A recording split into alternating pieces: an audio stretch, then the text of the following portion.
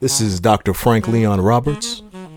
And my name is Aldo B. Martin, and this is Finding James Baldwin.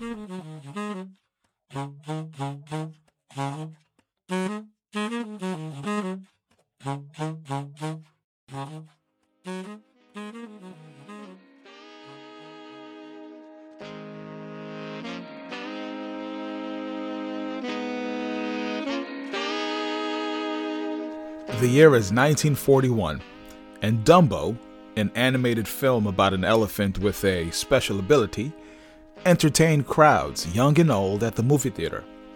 This movie would go on to become a Disney classic. Ella Fitzgerald continued her role as part of the soundtrack for the year 1941 by giving us the song "Keep Cool, Fool."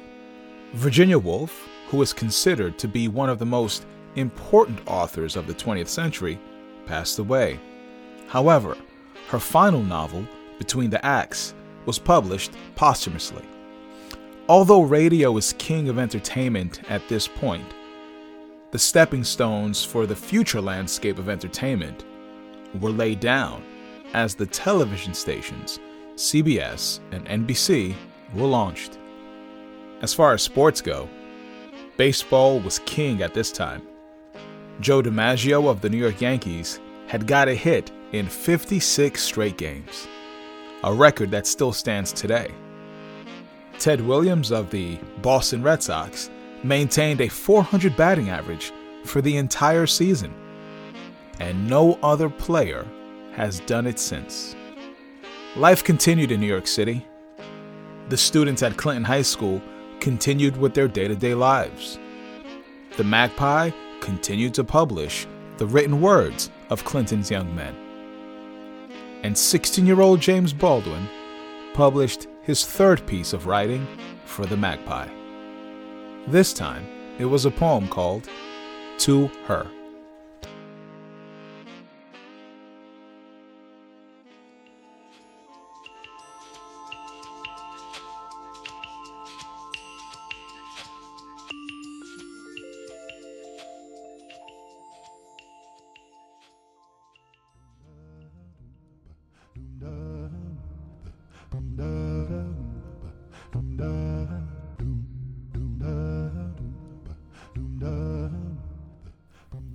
To her.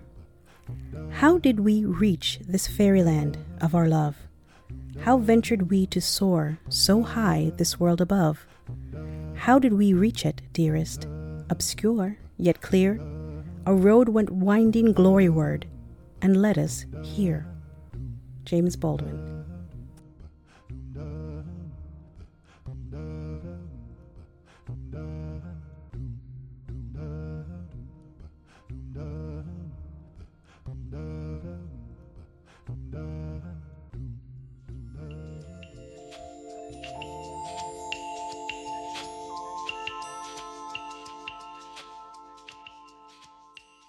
So now we get to the winter 1941. Yeah. And again, what I need to... So it's published in the winter of 1941, but it was most likely written in the fall of 1940. Right? So everything... Yeah, it's published... Like, you've written stuff. Let me ask you something, man. Stuff that you've written, by the time it's published, are you a different person? Yeah, often. Right? Often. Yeah. Often. So how do you view these writings? Let's say, how long does it take you to write something that you've published? Oh, that's the $1 million question. I got an editor right now who's asking me that same question, much to my concern. But remember though, to our earlier conversation about,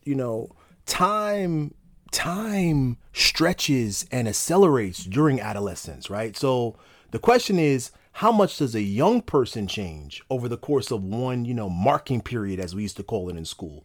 So, the selections that we've heard today were published in, as you mentioned, 41, written presumably in 1940.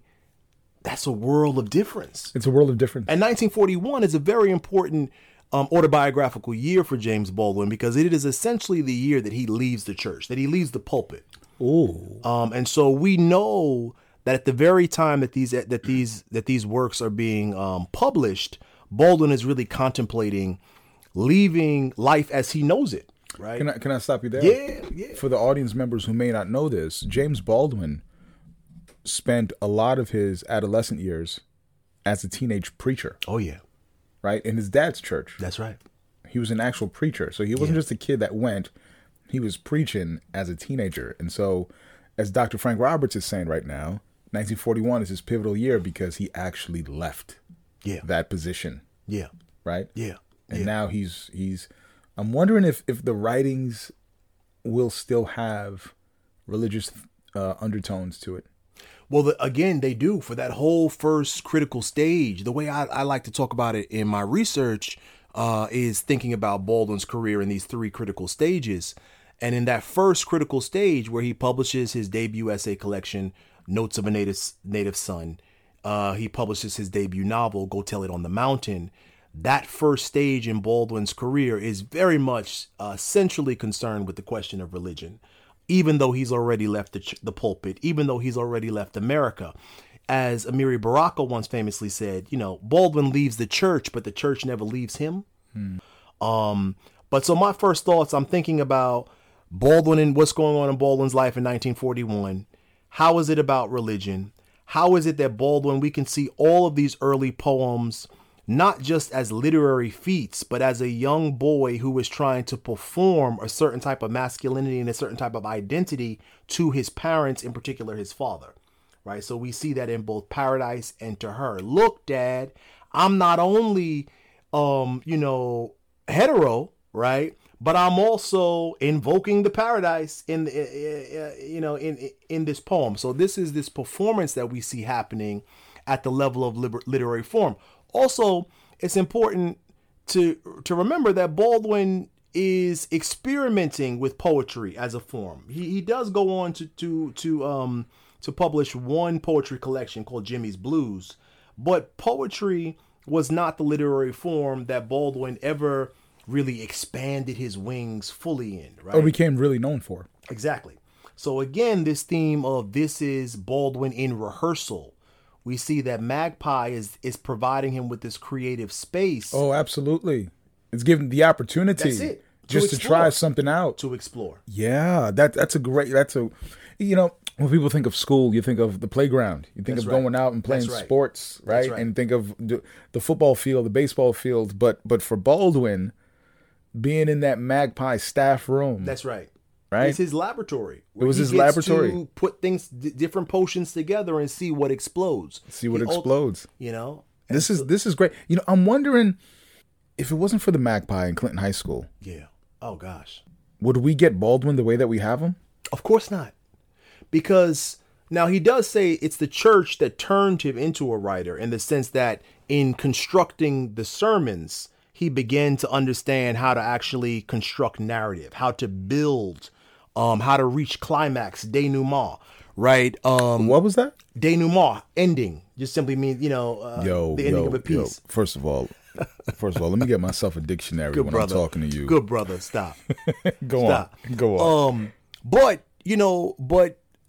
it was Magpie, that allows him to again master his craft and experiment. He certainly couldn't experiment with poems. No. In the pulpit. No. But Magpie provides him with that space. Nor could he experiment with playwriting as a form. Magpie does that. I believe you refer to the Magpie as an incubator. Yeah. It was clearly an incubator that Clinton High School provided. Yeah. So County Cullen knew what he was talking about. That's right. When he sent him there. And most notably was a poet. Yeah. So we have to also factor that in, right? Yeah. That this is, and so we know that Cullen had a profound impact on Baldwin, both stated and unstated. We know that the impact, and we're going to talk about this later, but obviously this is the man who encouraged him to go to apply to Clinton. But let's also keep it real. County Cullen was a black gay man from Harlem, right? Now, also for readers who are unfamiliar, County Cullen was a black gay man from Harlem who was also married to W.E.B. Du Bois's daughter. Let me pause there. You said he was a black gay man from Harlem, Yeah. and he at one point was married to W.E.B. Du Bois' daughter. Yeah. Countee Cullen was one of the original DL brothers. Yeah. And so the point that I'm making here is that young Baldwin, in the way that we know young people are impressionable, is probably looking at this figure, Countee Cullen, who he's saying, what complexity, right? This is a man who is married to literally the epitome of the talented 10th, right? Du Bois's daughter. And that wedding, as you can imagine, that marriage didn't last too long. But he also is introduced in Cullen to this idea of a Renaissance man, quite literally a Harlem Renaissance man, a man of letters. Literally. Yeah. And apropos to this conversation, he's introduced to a poet. So we can imagine that Baldwin writing these poems is not just trying to prove something to his father, but I want to be like Big Bro. I want to be like Countee, right? The English teacher who told me to apply to do it. Man, that's so insightful, man, because it's not just that, what you mentioned too, and I think you mentioned this in our prior conversation, the vocabulary. Yeah. The vocabulary game here is heavy because I'm looking at words. This is just in the poem Paradise. Azure sky. Yeah. Who says that? Yeah. Nobody says that. Yeah. Words such as wind-kissed laughter. Yeah. Teenagers don't say that. Yeah. No, he's writing out of, much like Phyllis Wheatley, the inaugural African-American poet. He's writing in an almost neoclassical tradition where he's invoking the muses. He is invoking landscape. These are classics, for all the poetry heads out there.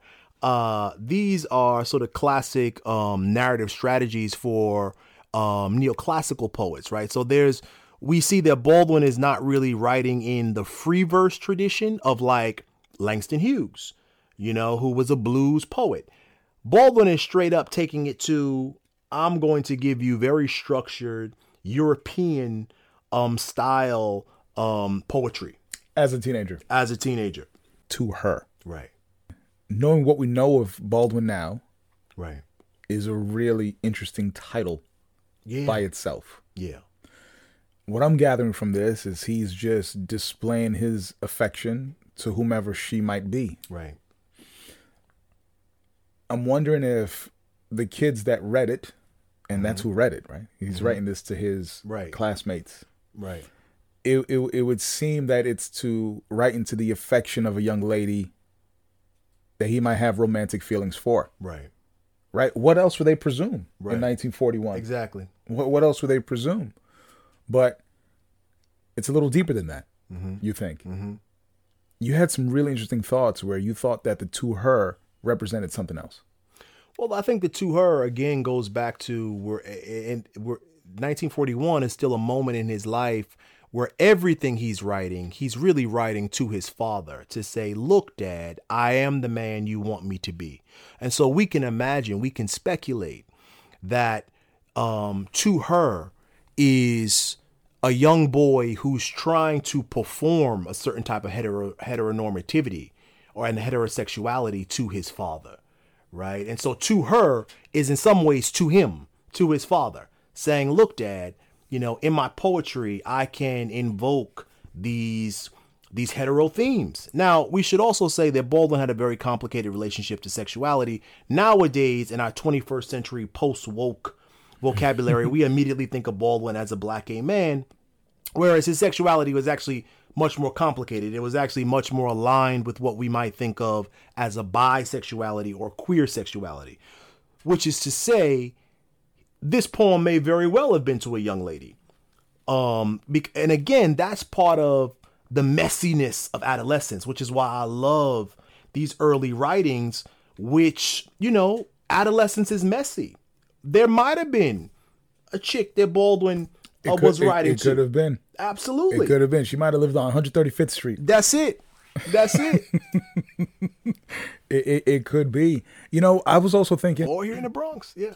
I was also thinking this could be to one of his family members. I didn't necessarily see this as a romantic thing. Okay. I just saw it as when he said, how do we reach this fairyland of our love? When I think of the term fairyland, it's like this pretend place, this place that people reach to be in. It's make believe. Yeah. It's make believe. Yeah. You want to get there, but you know it's not really possible. And when he says, how did we reach this fairyland of our love? It's almost like, how do we reach this place that we're disconnected? Does that make sense? Yeah. You know, like we're in a fairyland. We're not in a real place. Right. We're not in a real place where maybe he wants to tell people exactly how he really feels. Right. In the church in particular. Right. Right? That's where he would have a lot of his interaction with women. Because remember, this school's an all-boys school. That's right. So his interaction with An elite women. all-boys school. Excuse me? An elite all-boys school. An elite predominantly public white. Right. all-boys Yep. school. Yep. All white. Yeah, predominantly, like you said. Yep. What, 97%? Yep. So his interaction with women was really happening on the church level Yep. and with his family. This is true. So it's so the to her is a limited scope from his 16-year-old perspective. Does that make sense? It does. You know, It does. I wonder, do you think that might play into the story? Does that, not the story, the poem? Do you think that might help also identify who exactly he's writing to, or do you think he's purposely leaving it obscure? Or is there an actual, is to her just another figment of Baldwin's capacious imagination? Capacious. What does that mean? Just expansive, broad, brother. It's like, again, here we have someone who is discovering that in literature, I don't have to just be myself. I can be multiple selves. I can create. So we see a young artist experimenting with the art of creation through poetic form. So who knows if there was ever to her? Maybe it's actually an improper reading to assume that there was ever a real to her that Baldwin's writing about. Maybe this poem is about Baldwin in this early stage saying the power of literature, and in this case poetry, is that I can create, folks, fam. I can create a her, a him. I can create paradise. I can create hell. He's learning that part of the art and gift of a writer is that we get to create new worlds. And so in these poems, we see Baldwin experimenting with the creation of new worlds. You are cooking with grease, my friend. You're cooking That's with you. grease. That's all you, brother. Nah, man, I love it because this goes on to the theme of Baldwin in rehearsal. Yeah. This is Baldwin in rehearsal. Before we get to see him for who he is, this is him experimenting. This is him trying out different things. This is him trying out different styles. This is him formulating. This is him clearing his throat. That's right. That's it. As it were. That's it.